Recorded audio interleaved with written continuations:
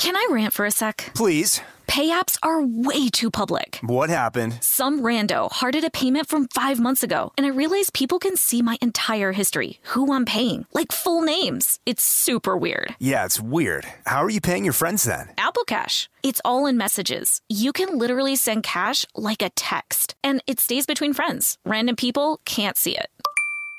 Did you just pay me $1 on Apple Cash? Shh. Services are provided by Green Dot Bank. Member FDIC. Terms apply.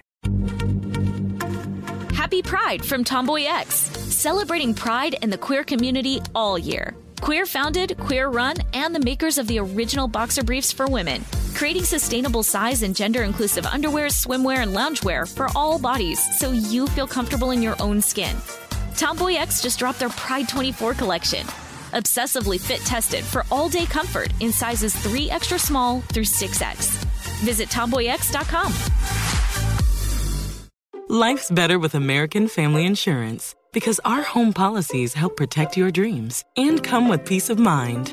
Save up to 25% by bundling home, auto, and life. American Family Insurance. Get a quote, find an agent at amfam.com. Products not available in every state. Discounts may not apply to all coverages on an auto or home policy. Discounts do not apply to life insurance policies. Visit amfam.com to learn how discounts may apply to you. American Family Mutual Insurance Company, SI, and its operating companies, American Family Life Insurance Company, 6000 American Parkway, Madison, Wisconsin.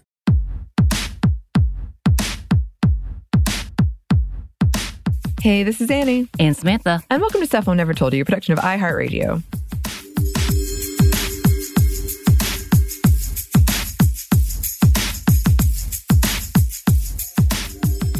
And welcome to our series on Christianity. We're just going to leave it at that. We are now on part 6 of Christianity, religious trauma, and the marginalized community, a.k.a. Western Christianity, and how it affects the marginalized people. And so many more titles that I've given it at this point. But yeah, the series just keeps growing. Every time I think I'm going to be talking about 2 or 3 things in a series, it ends up being just one thing. And that's where we are today once again. But before we start, there is content warning. We are talking about religious trauma, sickness, domestic violence, and divorce. And I know divorce can be a sticky subject, especially if you're going through one or you're going through bad parts in your marriage and you don't want to hear about it. We're talking all about divorce today, so go ahead and skip this one, just so you know.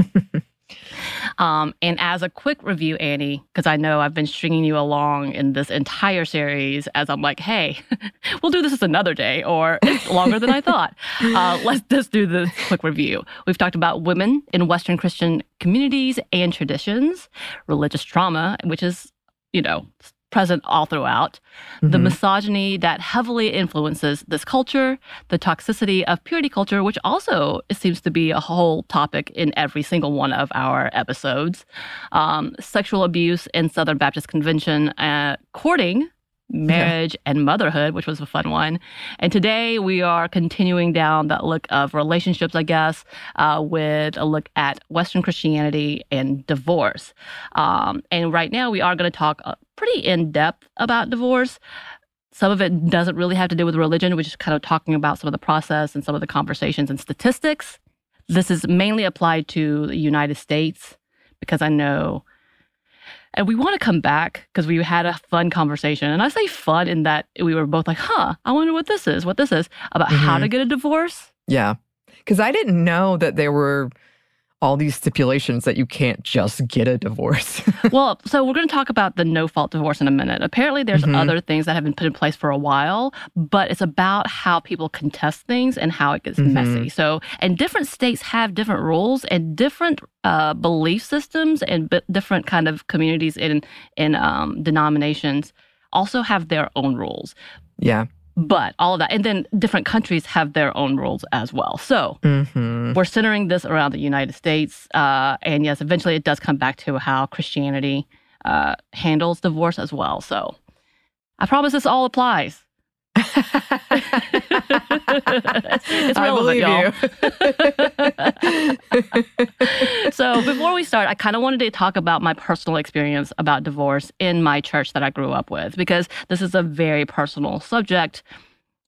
growing up very religious and coming out of religion as I knew it. And I've seen the emails that y'all have been sending about this. Thank you so much. I know people have been connecting with what I've been saying, as well as people who are still involved in the church and finding their own path, and it's beautiful. Thank you for those messages. But yeah, I kind of wanted to talk about what I experienced. And again, my church is a little different. It's not big in that it's a part of the Southern Baptist Convention. It's not a part of the Presbyterian churches. It's not a part of any of those denominations. It kind of has an independent feel about it, and is very local. So this experience can be unique in that way, but I feel like overall, especially when it comes to old school way of thinking, and when we talk about the traveling preachers and all of that, this is kind of that circuit, that this is the influence that fell onto my community, like that hellfire and brimstone level. So growing up in a small town in Georgia, the word divorce had so many implications. It was a sin, and I'm going to put a capital S, sin. Divorce was not only a personal failure, but a moral failure and a failure on your family, one that had to be answered in front of the church, Big C Church. Though in my experience, the members did not necessarily have to get permission from the church, but oftentimes had to go after the fact to face the deacons or leaders, typically men, of the church. And if they were not satisfied with the answer, you would be reprimanded and oftentimes expelled from that church. So your membership would be done. And as a kid, when I heard membership, your name was in the book, I thought it was a literal thing. I don't think it is, but maybe it is. I don't know, but that's how I pictured this. Mm-hmm. Because I will say, when I was quote unquote saved, became a member, I didn't sign anything. So I don't know how that happened. I did say I wanted to be a part of this church in front of the members.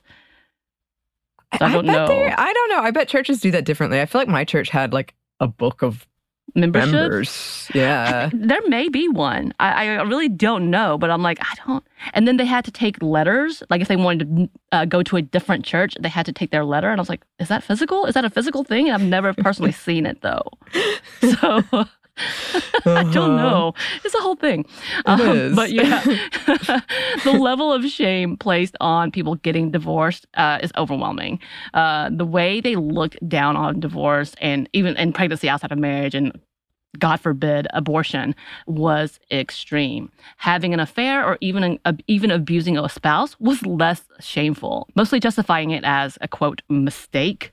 Even, again, we talked about it with people hiding sexual abuse within the church, hiding all of those things and being like they made a mistake of rewording it. They sinned against their marriage instead of being like, no, you raped somebody. That's bad. Mm-hmm. But I will say maybe murder would be considered on that level, but only if that murder was not justified for a holy reason. Oh, dear. And sometimes even excusing husbands who killed their wives. Recent articles written about the man who killed his entire family had so many excerpts talking about how godly he was and how attentive he was to his church. His family, his like mom and dad, siblings, made sure that his obituary and messages from acquaintances only acknowledged how godly and Christian-like he was, even having the audacity to say he loved his murdered family and fought to keep them together, never admitting to his abusive and overall deadly treatment of them. It was horrifying. And if I remember correctly, his church supported that statement. Oh, yeah. Wow. Yeah. And then you look at murders like the Atlanta spa shootings and murders of so many queer people that have often been praised by extremist conservatives and Christian nationalists.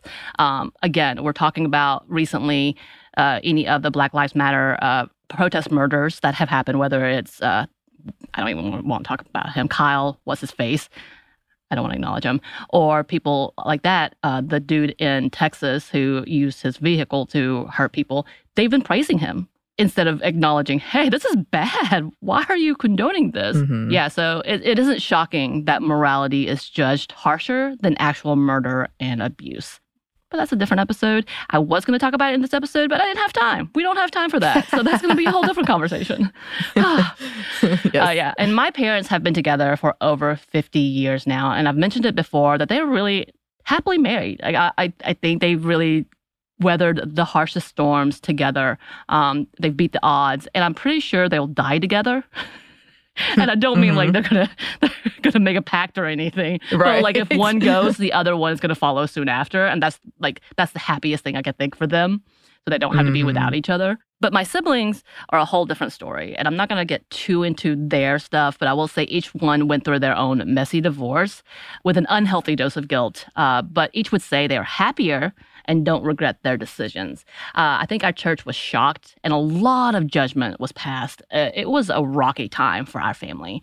The amount of people who have known us all of our lives, have seen us grow up in that church, who actually turned their backs on our family was astounding. It was, and I was young. I guess it was middle school when things were happening. And to see that reaction from somewhere that I thought I was loved was a shocking moment. So much so that we didn't talk to those people, and we still don't talk to those people till this day. It's been more than a decade since these incidents. I think probably longer. It's been a long time, probably 20 years for some of these things. I don't know.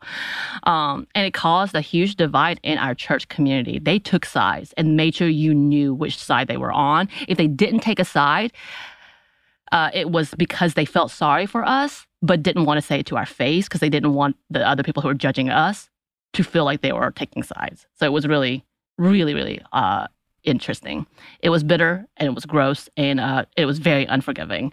And it didn't matter the reason. It didn't matter what the justification was. It was divorce and that was bad. And my family wasn't the only one that went through this. Any divorced individual felt that really harsh sting of judgment that many of the elders felt justified in passing and may even call them out during sermons. Many of these people fled from the church, feeling unwelcomed and excommunicated, and isolated themselves away from any of the people of that church, literally hid away from some of the members.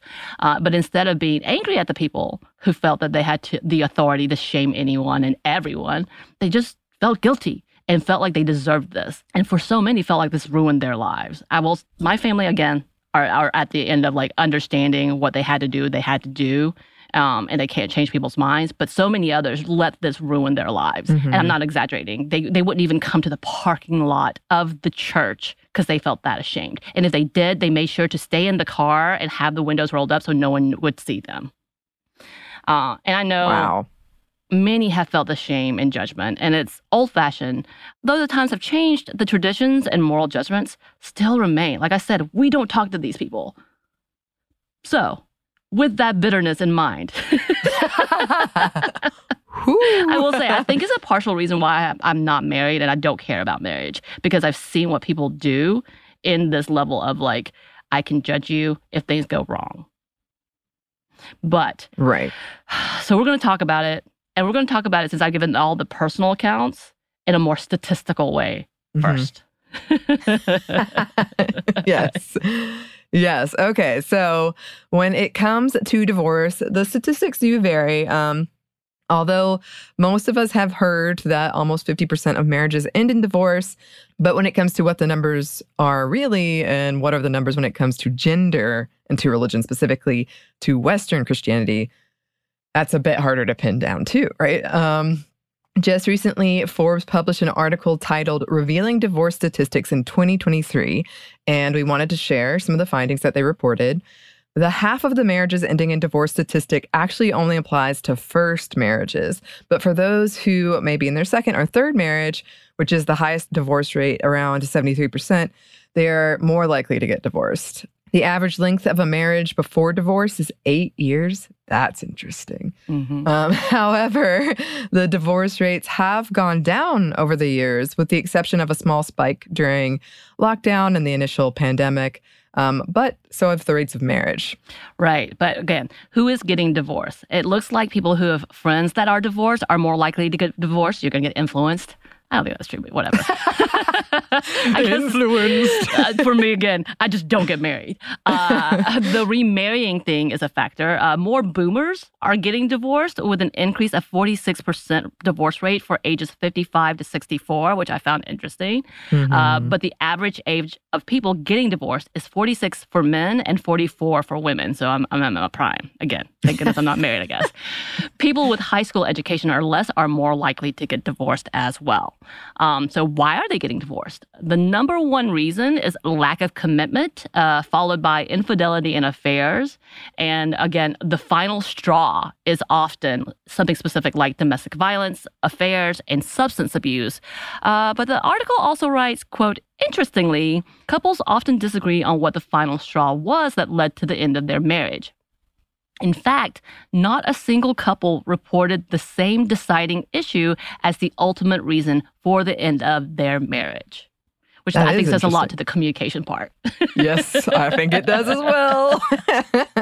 One other interesting statistic before we talk about the religious portion, women are far more likely to initiate the divorce. According to that Forbes report, 69% of divorces are initiated by women.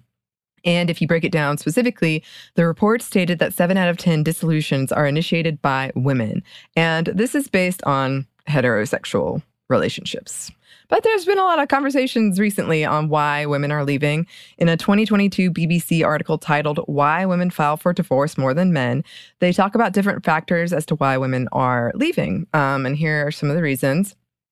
Being able to be independent.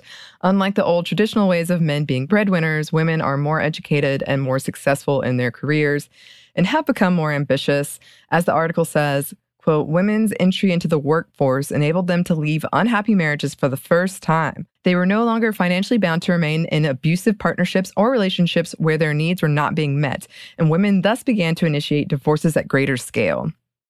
And it goes on, quote, this also helps explain why women with university-level education are so much more likely to end a marriage. Across cultures and geographies, women who are economically able to take care of themselves, which usually is tied to higher education levels, are more likely to initiate divorce than women who are unable to economically sustain themselves and their children, adds Heidi Carr, a psychologist and expert on domestic violence at the U.S.-based Education and Development Center. Right. And on top of that, there are also emotional factors. Between the social construction of women being more of the emotional caregivers, as well as being more socially constructed to be emotionally intelligent, women typically have higher expectations than what is being met emotionally by the husbands. And again, we are talking heteronormative relationships and standards. Here's a long quote from the BBC article. For many women, the expectations they have when they enter marriage may fail to match up to reality. Experts say they often have a higher expectation of how a partner will meet their emotional needs than men, which can lead to disappointment post-wedding. Glisa Fort-Martinez, a specialist in conflict resolutions, says because men are usually socialized to have lower emotional intelligence than women, this can lead to female partners feeling unsupported and doing much of the emotional labor in the relationship, which also means women are more finely attuned to problems and relationship red flags.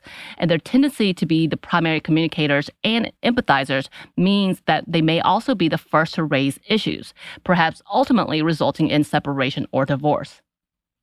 Women also tend to gain fewer emotional benefits from marriage, which could make single life seem more appealing. While married men experience multiple perks, including living longer and earning more money, women don't usually benefit from their relationships in the same way. Instead, they bear the brunt of household and child-rearing labor, which can leave working women, quote, overwhelmed and stressed, says Fort-Martinez. So in another article written specifically from a divorce law firm, the Jimenez Law Firm, they talk about the factor of men not paying attention to their own mental health needs, which often leaves the wives taking on more emotional responsibility. So here's a quote from their article. By not taking care of their own mental health or working on their communication skills, women find themselves taking on more emotional responsibility. Occasionally, they end up being the only emotional support for the entire family. Without the assistance of their partner, this emotional burden takes its toll on women. They often feel alone, and as they have no support system within their marriage. The mental, physical, and emotional toll of that overburdening responsibility is a major contributing factor when women are considering divorce. Then there's also the social factor. One thing we've seen in heterosexual relationships a lot is that men do not have many close friends. We've talked about that before. It is more likely that women continue and maintain close friendships. Another quote from that BBC article said, women, quote, have a better support system both to discuss any marital issues as well as to ease the transition back into single life. It's also possible these friendships make divorce seem like a more plausible option. Research suggests that if a close friend gets divorced, people's own chances of divorcing rise by 75%. The influencing, there you go. There you go, there it is. Those damn friends. And one of the other reasons why women may be initiating the Great Divorce is just simply for a resolution. The BBC article writes, filing for divorce isn't the same as ending a marriage. While research shows women in heterosexual marriages are more likely to initiate the breakup, there are also women who didn't choose to end their relationship, but want or need to formalize the split nonetheless. Quote, women tend to be more motivated than men to resolve their marital status, says Katie Spooner, partner and head of family law at Winkworth Sherwood, London. She says based on her client record, most men are happy to remain separated unless there's a new relationship or particular imperative to sort their finances. Right.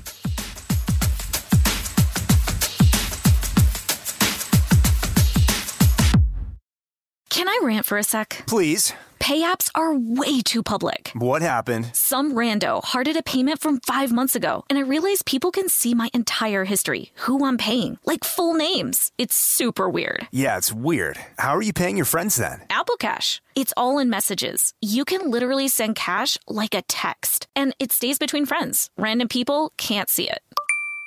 Did you just pay me $1 on Apple Cash? Shh. Services are provided by Green Dot Bank, member FDIC. Terms apply. This episode is brought to you by Snagajob.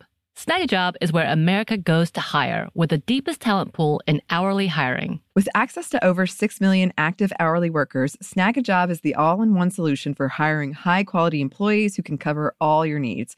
On demand, temp to hire, part-time, or full-time. You name the position: warehouse worker, retail associate, grocery store clerk, fitness trainer, baker, stylist, bellhop, podcast producer. Yeah, Snagajob's got a worker for that. With their easy-to-use platform, you're able to seamlessly post and fill available positions quickly with a dedicated customer support team to provide all the help you need along the way. Kind of nice knowing you have a talent pool like that in your own backyard, right? Snagajob is the partner you need to keep your business running smoothly. Visit snagajob.com or text SNAG to 242-424 to talk to an expert. Snagajob.com, where America goes to hire. Happy Pride from Tomboy X. We just dropped our Pride 24 collection. Queer founded, queer run, and creating size and gender inclusive underwear, swimwear, and loungewear for all bodies, so you feel comfortable in your own skin. Visit tomboyx.com to shop.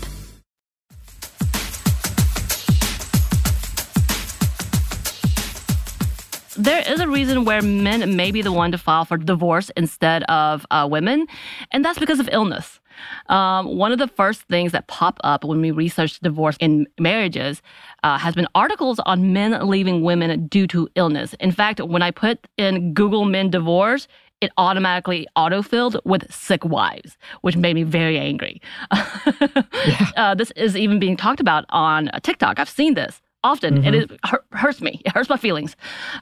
So what's happening? So in a 2009 Reuters article titled, "Men More Likely Than Women to Leave a Partner with Cancer," they write, "Women are 6 times more likely to end up separated or divorced if they are diagnosed with cancer or multiple sclerosis than if their male partners were facing the same illness." And this is according to a U.S. study. The study confirmed earlier research of a divorce or separation rate among cancer patients of 11.6%, similar to the general population, but found the rate jumped to 20.8% when the woman was sick versus 2.9% when the man was ill. And apparently, 14 years later, that hasn't changed. In another article written for Today.com, men are more likely to leave their wives if sickness is involved. Here's a quote from that article. They decided to do a study after noticing divorce appeared to occur almost exclusively when the wife was the disease-afflicted partner. The phenomenon was called partner abandonment in patients with serious medical illness. The results were based on 515 patients at 3 medical centers who had a brain tumor, cancer, or multiple sclerosis and were married at the time of diagnosis. About half were women. When the patients were followed for 4 to 5 years to see if their marital status changed, it turned out the woman was the affected spouse in almost 90% of separations, with the female gender found to be the strongest predicator of separation or divorce. And in that article, the author of the study explains, men may be very well equipped to be primary providers, but not so well equipped to be primary caregivers, Dr. Mark Chamberlain, the study co-author, told Today. I think men are challenged in caring for someone who has disease and treatment-related symptoms, managing the stress, managing the logistics.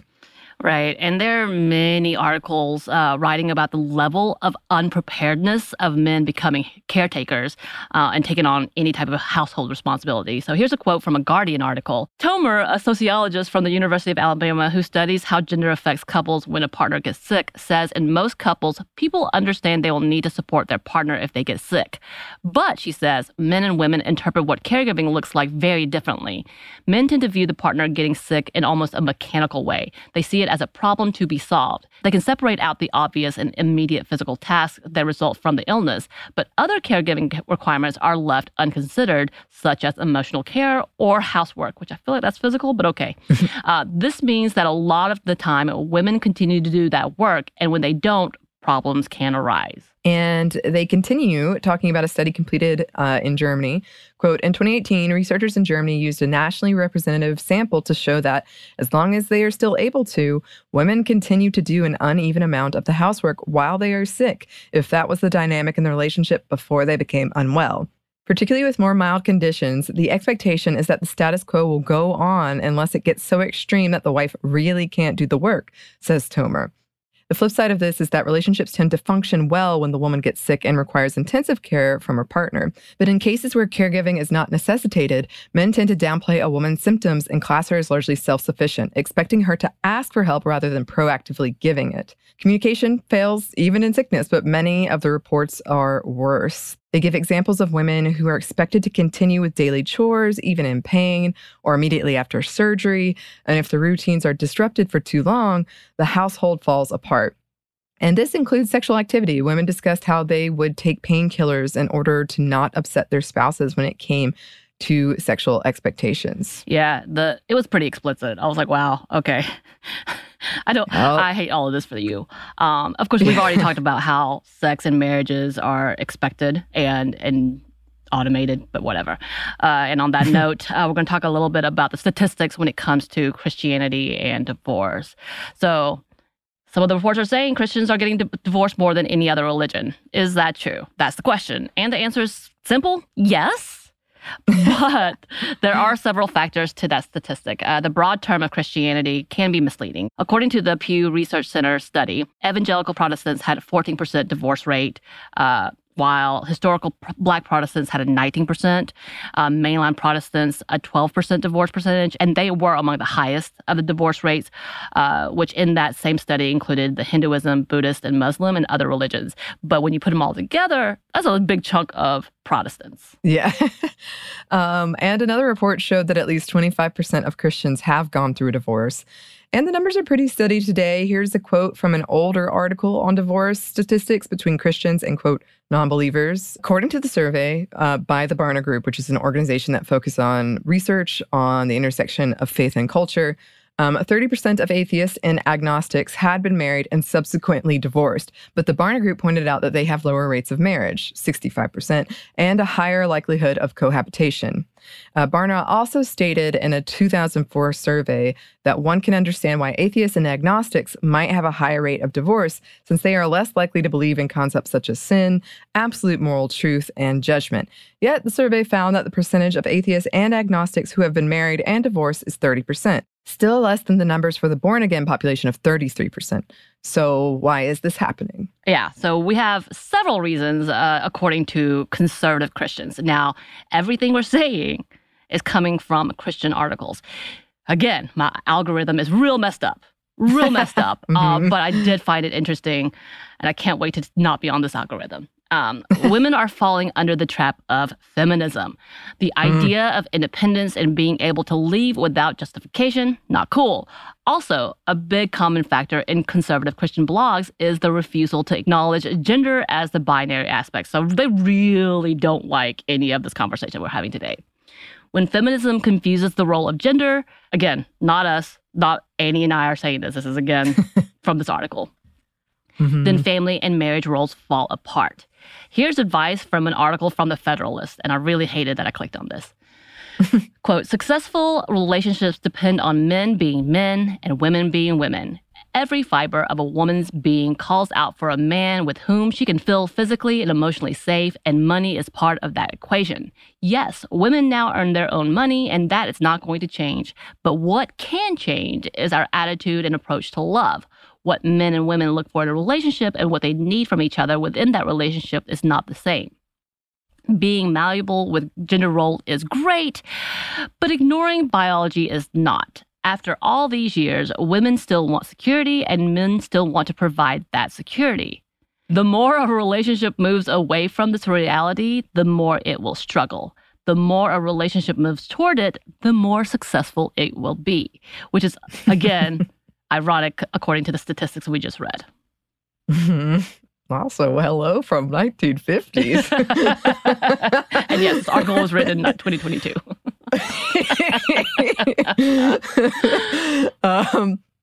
And in other articles giving advice to men about how to restore their marriage or keep their wives, they often tell men to be authoritative, but with submissive cards, which is not necessarily wrong. Think of it as disciplining a child and trying not to push the child away, but gently nudging them to the answer you want them to give. Does it seem condescending? Yes, I think.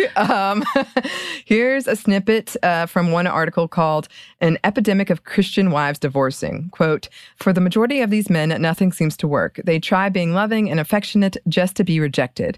They try devotions and prayer together, and she has some excuse why she can't do it. They call her out on her sins, and she gets more and more angry and bitter. Some have tried it all, from being submissive themselves for a month to their wives to prove it's not so hard, then to becoming a man of the manosphere and taking leadership whether they have a follower or not. Nothing they try seems to work, and often the wife will confess in her less angry moments, I know I am the problem, but I don't know how to stop it. One would think that just saying that would be a big breakthrough, as the awareness that I am the problem should, in a healthy mind, begin to seek solutions to unhealthy behaviors. But in many cases, the final results are Christian wives walking away from their marriages in epidemic numbers because they are seeking relief from the pain that they themselves are causing. And it's not over yet. The blog keeps going, saying, perhaps the root cause is a desire for control, as the feminist lies are now planted firmly in most of the young Christian wives' hearts. No longer do they go into a marriage with an attitude that believes love is sacrificial giving of oneself to another, but rather love is now a two-way street that says, I cannot love you if I do not feel I am getting from you what I believe I need. I want to take a minute on this article. In that same article, they never talk about why the women are leaving. They just say because they refuse to work on the marriage. Right. So when I say it's generalized to specific cases, they don't even give examples of why the women are unhappy. This blew my mind. I was like, why? Really? Women want a two-way street? Wait, what? That's a bad thing? Instead of sacrificing herself. But, whatever, whatnot. Right. And by the way, the article was a man who supposedly his wife gave the thumbs up to this article, saying, yes, exactly right, which is what you're supposed to do as a wife, right? Oh, wow. Damn feminism. Damn feminism. And yes, if you're confused about the evils of feminism, here's a quote from the girldefined.com, which I think we talked about their site before. At its root, feminism is built upon a foundation completely devoid of God. The feminist movement is woven with the same sin Satan committed in the beginning, a rebellious heart that pridefully says, I don't need you, God. Thanks, but I'll do things my way. I'm so good at acting. And they continue saying, the average American will agree that most feminists strongly stand for the following: a woman's right to abort murder, her unborn baby, lesbianism and the right for women to marry women, complete liberation from sexual boundaries and morals, freedom from traditional gender roles in marriage, rejection of God as the ultimate authority in life. Outside of the wording and the fear-mongering, they're not completely wrong. No, I was going, yeah. I do feel like a woman should be able to marry a woman if they're in love. I do feel like, liberating from sexual boundaries of saying that we have to be here for men's pleasure is not a bad thing. And yeah, traditional gender roles suck, and that's why people are getting divorced. But okay, whatever, sure. But I will say, for that last bit, I know a lot of Christian feminists who would disagree with this completely. But again, there is binary thinking when it comes to this specific line of don't ever leave people. Divorce is sin. Right. And according to another blog titled Why Feminism Wants to Dismantle the Family, quote, like many isms before it, communism, religions, cults, feminism seeks to dismantle the traditional family unit for its own gain. Why? To the ism, old loyalties are like bad habits interfering with an individual's ability to pledge unwavering allegiance. Isms want control, but families tend to put family members and their needs before the demands of the ism, reducing the ism's power and influence and therefore undermining its control. I love how they put religions in there. I know. I don't like cultism. Is that a word? Religionism? I'm a little too literal, I think. But okay. And if y'all want to read this glorious article yourself, let us know. But the author of this blog cites several anti-feminist articles and books, including from The Flip Side of Feminism, where they use this quote from it. Quote, feminists realize all too well that they can never achieve a level playing field in the marketplace as long as their male competitors have the advantage of homemaker wives. Women on the left know that in order to get ahead more easily, they must deprive men of their advantage in having stay-at-home wives. The desire to eliminate the full-time homemaker has been feminists' goal all along. The need for a second income was never the goal, which I find hilarious. They give a lot of credit to women. They really do. To women who just want to be able to sustain just in case. Like at the beginning, it was more of like, oh, I don't want to be abused and treated as a servant anymore, to they're undermining marriage and this is the goal the entire time. Like, oh, okay. They're on to us. Let's do a playbook here. I know. The author from the same blog expands on this idea, saying, quote, feminism has made some progress over the last several decades. If you look at the poorest and least socially mobile areas in America, you will notice one variable consistently lacking: fathers. More specifically, mothers who are married to the father of their children. Over the last few decades, the birth rate for unmarried women in the U.S. has risen steadily from 18% in 1980 to 41% in 2012. Alarmingly, the majority of moms believe that absent or uninvolved dads can easily be replaced themselves or another man, despite the evidence that stable marriages lead to happy, healthy, and motivated kids, which leads to stronger communities, more opportunities, and greater equality. Oh. I find it, again, quite funny. That whole last line is obviously an opinion. Yeah. But okay. Right. Also a very kind of funnily worded one. But yeah, sure. We've definitely heard that argument before. Yep. The blog talks more about the perils of feminism in regards to motherhood, politics, and marriage. But I think we got that covered for now. An interesting theory she brings, and so many other articles bring, is the idea that things like divorce and child support are too easy to access, and that encourages more women to leave their husbands. Right. Recently, the topic of no-fault divorce has been trending. Right-wing conservative Steven Crowder has been lamenting, and I mean just whining, his current marital status, which is now no longer a thing. He told his audience about his recent divorce, quote, "No, this was not my choice. My then wife decided that she didn't want to be married anymore, and in the state of Texas, that is completely permitted." This was, by the way, an accusation, not just a statement. Mm-hmm. Here's what a no-fault divorce is. It allows a couple to divorce without blame or fault. It is often the simplest path in divorce available in a state, and it exists in all 50 states and D.C., according to LegalZoom.com. And it explains further, no-fault divorce allows one spouse to file for divorce without blaming the other or indicating that it was either spouse's fault. The terminology differs with each state's no-fault divorce laws, but to obtain a no-fault divorce, the spouse who files simply needs to state that there has been irreconcilable differences or incompatibility. And in some states, living apart for a specific period of time can be the reason for a no-fault divorce. And I've heard that before. Just being separated is enough. And conservatives are not a fan and are wanting to end no-fault divorce. When we say conservatives, I'm talking about political figureheads. Mm-hmm. In a recent Rolling Stone magazine article, they write, quote, Republicans across the country are now reconsidering no-fault divorce. There isn't a huge mystery behind the campaign. Like the crusades against abortion and contraception, making it more difficult to leave an unhappy marriage is about control. Crowder's home state could be the first to eliminate it if the Texas GOP gets its way. Last year, the Republican Party of Texas added language to its platform calling for an end to no-fault divorce.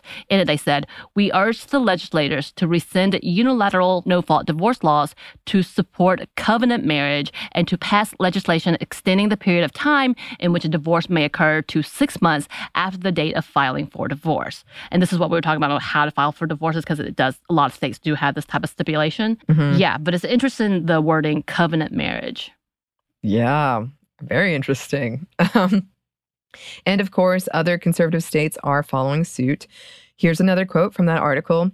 It's not just Texas. A similar proposal is presently being workshopped by the Republican Party of Louisiana.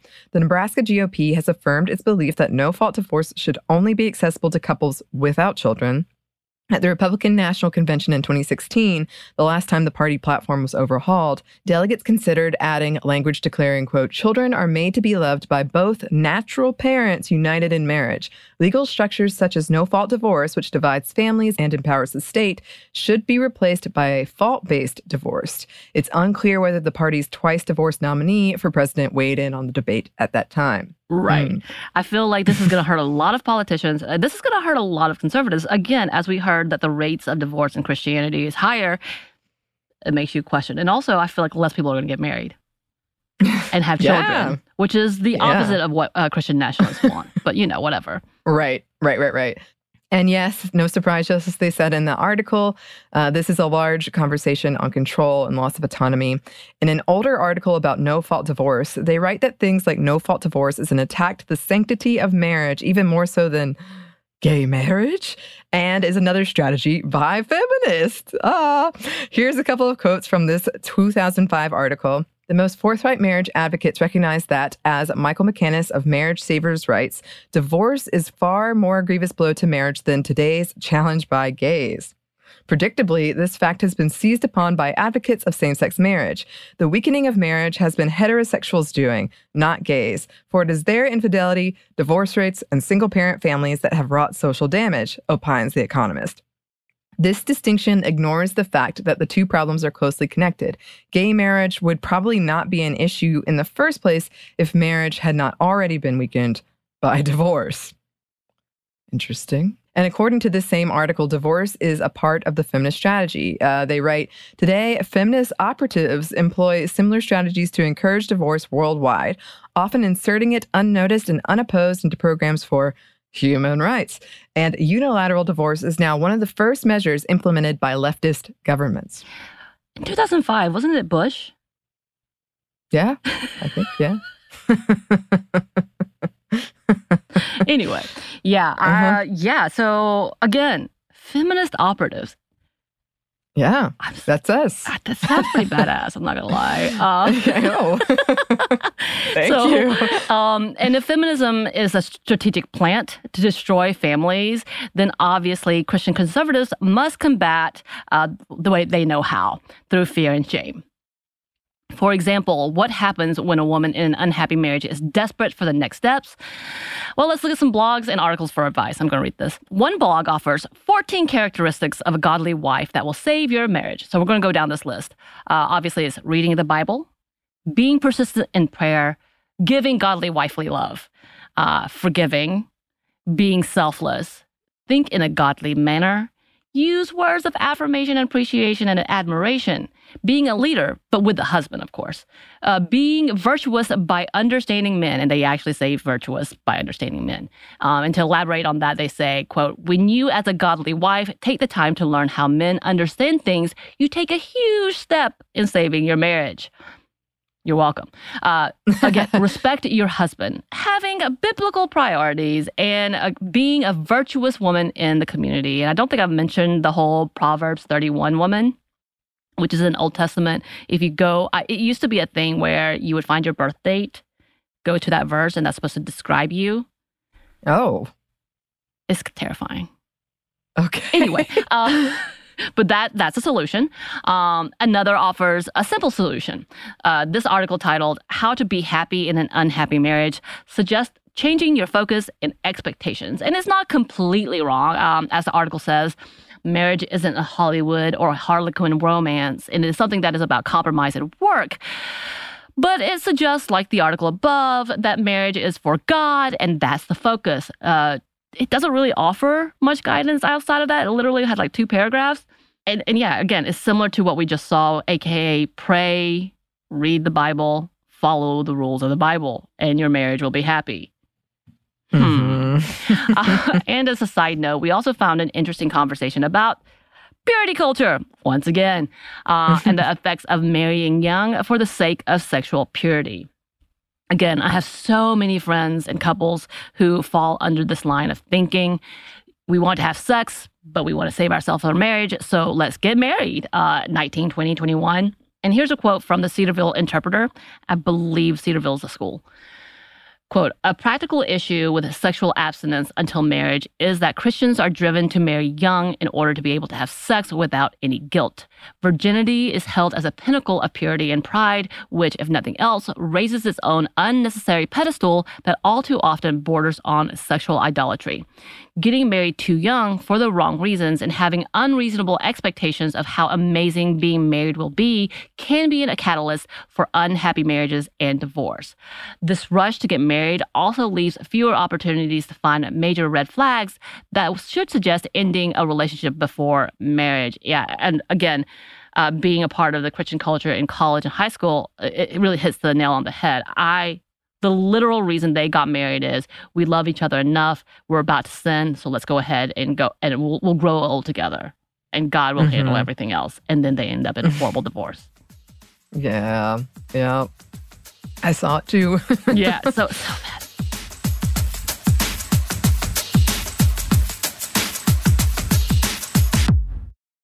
This episode is brought to you by Snagajob. Snagajob is where America goes to hire, with the deepest talent pool in hourly hiring. With access to over 6 million active hourly workers, Snagajob is the all-in-one solution for hiring high-quality employees who can cover all your needs. On demand, temp to hire, part-time, or full-time. You name the position: warehouse worker, retail associate, grocery store clerk, fitness trainer, baker, stylist, bellhop, podcast producer. Yeah, Snagajob's got a worker for that. With their easy-to-use platform, you're able to seamlessly post and fill available positions quickly with a dedicated customer support team to provide all the help you need along the way. Kind of nice knowing you have a talent pool like that in your own backyard, right? Snagajob is the partner you need to keep your business running smoothly. Visit snagajob.com or text SNAG to 242-424 to talk to an expert. Snagajob.com, where America goes to hire. Happy Pride from Tomboy X, celebrating pride in the queer community all year. Queer founded, queer run, and the makers of the original boxer briefs for women, creating sustainable size and gender inclusive underwear, swimwear, and loungewear for all bodies so you feel comfortable in your own skin. Tomboy X just dropped their Pride 24 collection, obsessively fit tested for all day comfort in sizes 3 extra small through 6X. Visit tomboyx.com. When you drive a vehicle so reliable it's backed by a 10-year, 100,000-mile limited warranty, you stop thinking about what you can't do and start doing what you never thought possible. Visit your local Kia dealer today to see what you're capable of in a vehicle that inspires confidence around every corner. Kia, movement that inspires. Call 800-333-4KIA for details. Always drive safely. Limited inventory available. Warranties include 10-year 100,000-mile powertrain and 5-year 60,000-mile basic. Warranties are limited. See retailer for details.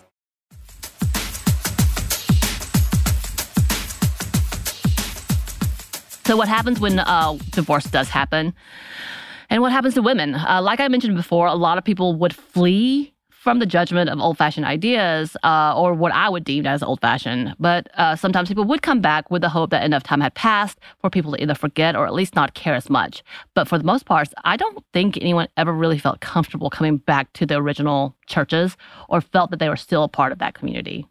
Yes. And with all the turn to God articles urging people to, yes, just turn to God, pray, and work it out, there are those who decided to do what was best for them. But something interesting we found is that they all still felt that the church and church leadership had a lot of say in that decision.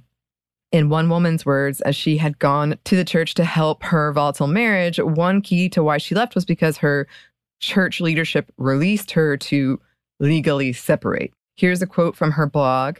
I went to church leadership begging for help as my last resort. We were referred to a new couples counselor and a mentor couple. We walked this road with our elder and a campus pastor.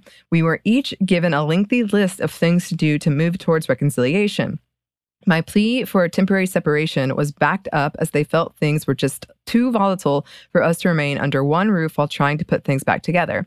But when assessed at the end of about 15 months, the unanimous decision was that I had done all I had been asked to do, and my husband had not.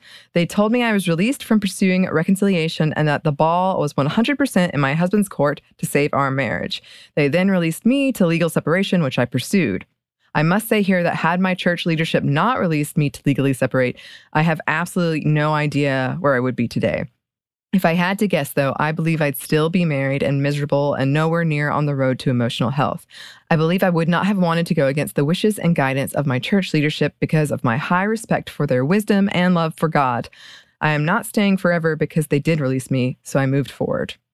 Yeah, of course. We don't know the specifics of this marriage, but reading some of her experiences, I think it's safe to say if something is too volatile, there's a level of violence that's been present. And to me, that's scary, especially with her acknowledgement that if the church had not given her permission, she would have remained in that volatile relationship. So what does that teach us? And in my experience, separating would never be permitted with the old church that I was a part of. So that leaves the victim continuing to be a victim. Yeah, and in my opinion, this article, again, was a plea for Christians to understand her view and her desperation to leave her union, which is really depressing. I hate that. Yeah. Still a romantic notion today because, marriage is completely different from what it was 1,000 years ago, 100 years ago. Apparently still different when it comes to K-dramas and its acquisitions. Can be weaponized. And that's what I feel like this has become, these articles are talking about. Yeah. Yeah, I actually, this is like much less serious, but I want to come back and talk about that because I may or may not have watched the Super Mario Brothers movie last night. Wait, because the Peaches? Princess Peach? Yes. Okay. Yes, because he's like essentially trying to trap her into marriage, and it's so like sad. Oh, no. But he has a song for her. Yes, but then he like threatens her friends. And anyway, I want to come back and talk about it. Yes, back to the more serious stuff, though. In many of these articles, writers and authors pled different cases on why divorce is dangerous to the Christian community, but that ostracizing them is just as dangerous in decreasing the numbers in the Christian community. However, studies show that many of the divorced Christians are still active in their faith, even after going through such a distressing experience, though that may change as more people are walking away from their religious background. The research might shift.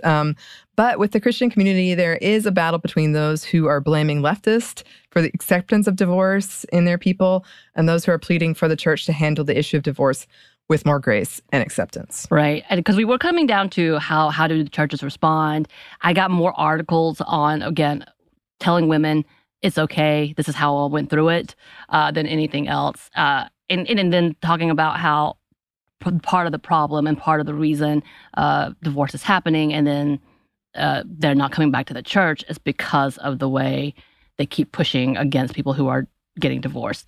So not a lot of resolution, not a lot of solutions. It's quite fascinating. It's just more of a debate about why it's happening and who to blame. Right. Again, so much we could talk about here. So much to come. Yes. Yes. Well, listeners, if you have any thoughts about this, please let us know. You can write to us. You can email us at stephaniemomstuff@iheartmedia.com. You can find us on Twitter at momstuffpodcast or on Instagram and TikTok at Stuff Mom Never Told You. We also have a book you can pre-order. It's at stuffyoushouldreadbooks.com. Thanks as always to our super producer, Christina, our executive producer, Maya, and our contributor, Joey. Thank you. Yes, and thanks to you for listening. Stuff I Never Told You is a production of iHeartRadio. For more podcasts from iHeartRadio, you can check out the iHeartRadio app, Apple Podcasts, wherever you listen to your favorite shows.